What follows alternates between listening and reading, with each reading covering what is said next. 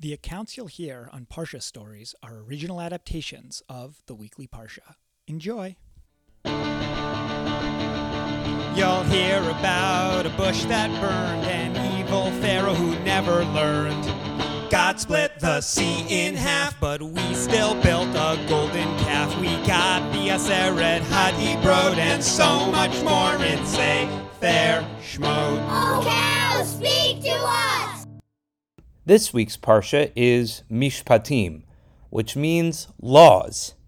And the majority of this week's Parsha is a collection of mitzvot, mishpatim, and chukim, rules and laws that are given to Moshe on Har Sinai.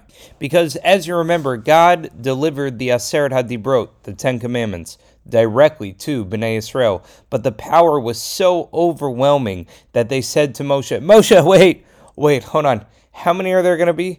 613! Okay, listen, can you please go up to the mountain and get the rest of them? Just write them down from God's mouth, and then you can come and share all of the mitzvot with us. Please, yes, please do that. We feel like we're going to die from the power of God's voice. And so Moshe goes to the top of Har Sinai to write down the laws. And as we say at the all-school Parshat HaShavua, when Moshe is writing the laws down, I imagine it sounding a little bit like this. And God says, well, and here's a collection of laws about the Mishkan. And here's a collection of laws about what you can and can't eat. Now, in Parshat Mishpatim, the laws, the mitzvot, are all of a certain kind. And I owe this idea to one of my teachers from rabbinical school, Rabbi David Hoffman. But I imagine Moshe saying to God, all right, God, what are we going to start with? That was the most amazing moment. You sharing your voice, you sharing your power and your wonder with all of B'nai Yisrael to share the Aseret Hadibrot. And now let's get down to the business of writing down the Mishpatim and the Chukim and all of the mitzvot. So what are we going to start with? Secrets of the universe, maybe? Maybe ways that people can get closest to God? Something deeply spiritual, right, God? And God says, let's start with the laws of how to treat an Israelite servant, someone from among B'nai Yisrael who works for you, and how to treat them with respect. How to treat somebody who works for you with respect? Okay. Now is it going to be something deeply meaningful and deeply spiritual about you, God? No, now it's laws about what happens if your cow gores another cow with its horns.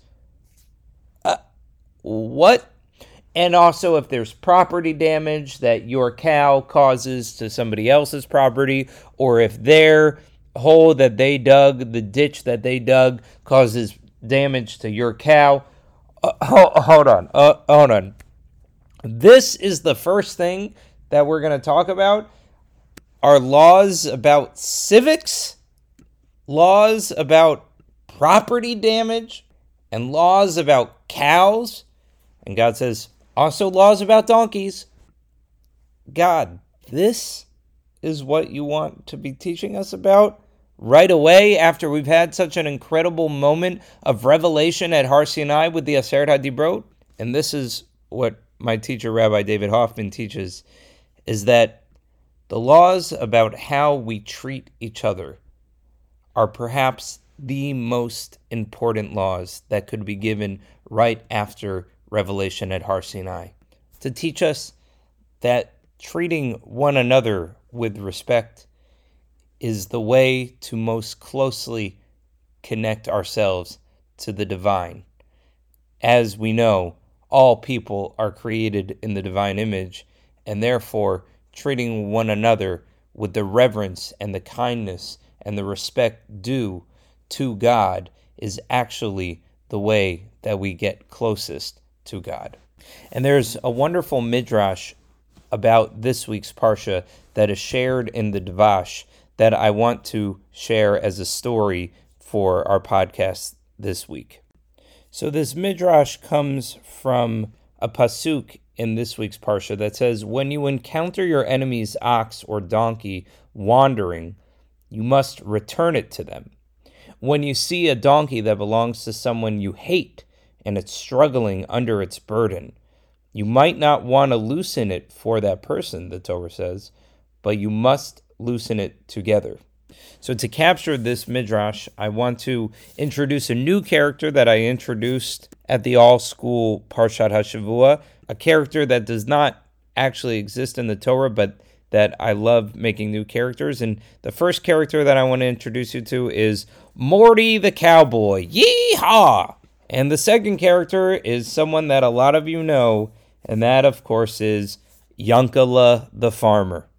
Now, according to the midrash, one day, Yankala the farmer is riding his donkey, and he is carrying so many heavy things. He has put so much food, so much wheat, so much oil, so many things in bags on top of the donkey, and the donkey is having a hard time walking. It's dragging its feet because the burden, the weights that Yankala the farmer has put on top of the donkey are so heavy, and it's really struggling. Now, meanwhile, Morty the cowboy is riding along, and he sees Yankala the farmer struggling with his donkey. And at first he walks by and he goes, serves Yankala the farmer right. This is why everybody hates Yankala the farmer. He's always putting way too many things on the donkey. He doesn't think about anybody other than himself.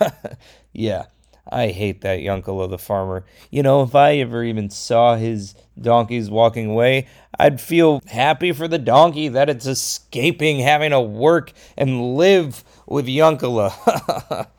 Now that's how Morty the cowboy first behaves when he sees Yankala and Yankala's donkey struggling.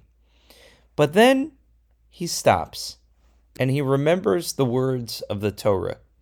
And he remembers that the way that we treat one another should reflect the way that we would want to treat God if God lived amongst us. And so Morty stops and he turns around and he goes to help Yankala the farmer.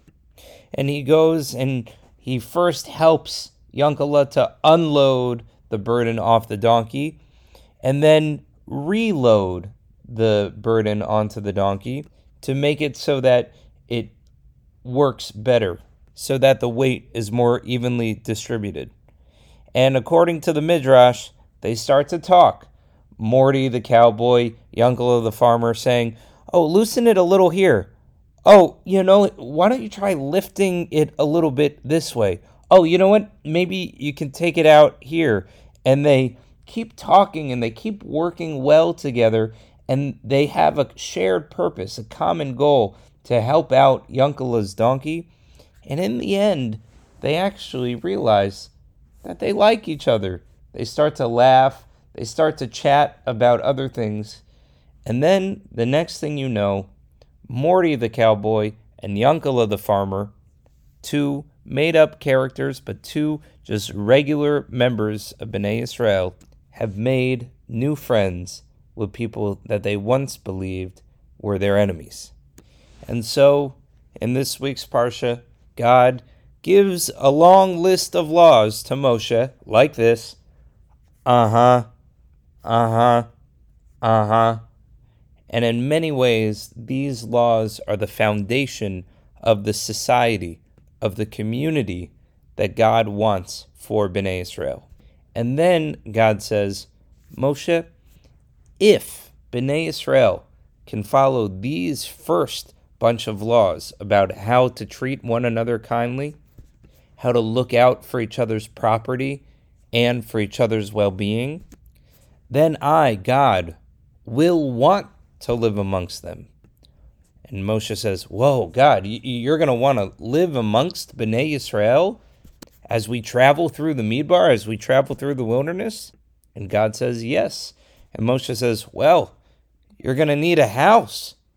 Tell me about the house that you're going to want to live in.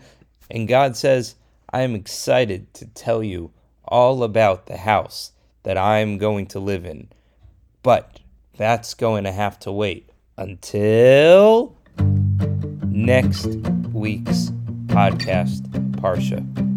Shabbat Shalom, and have a wonderful February break. But don't worry, there's still a podcast coming your way next week.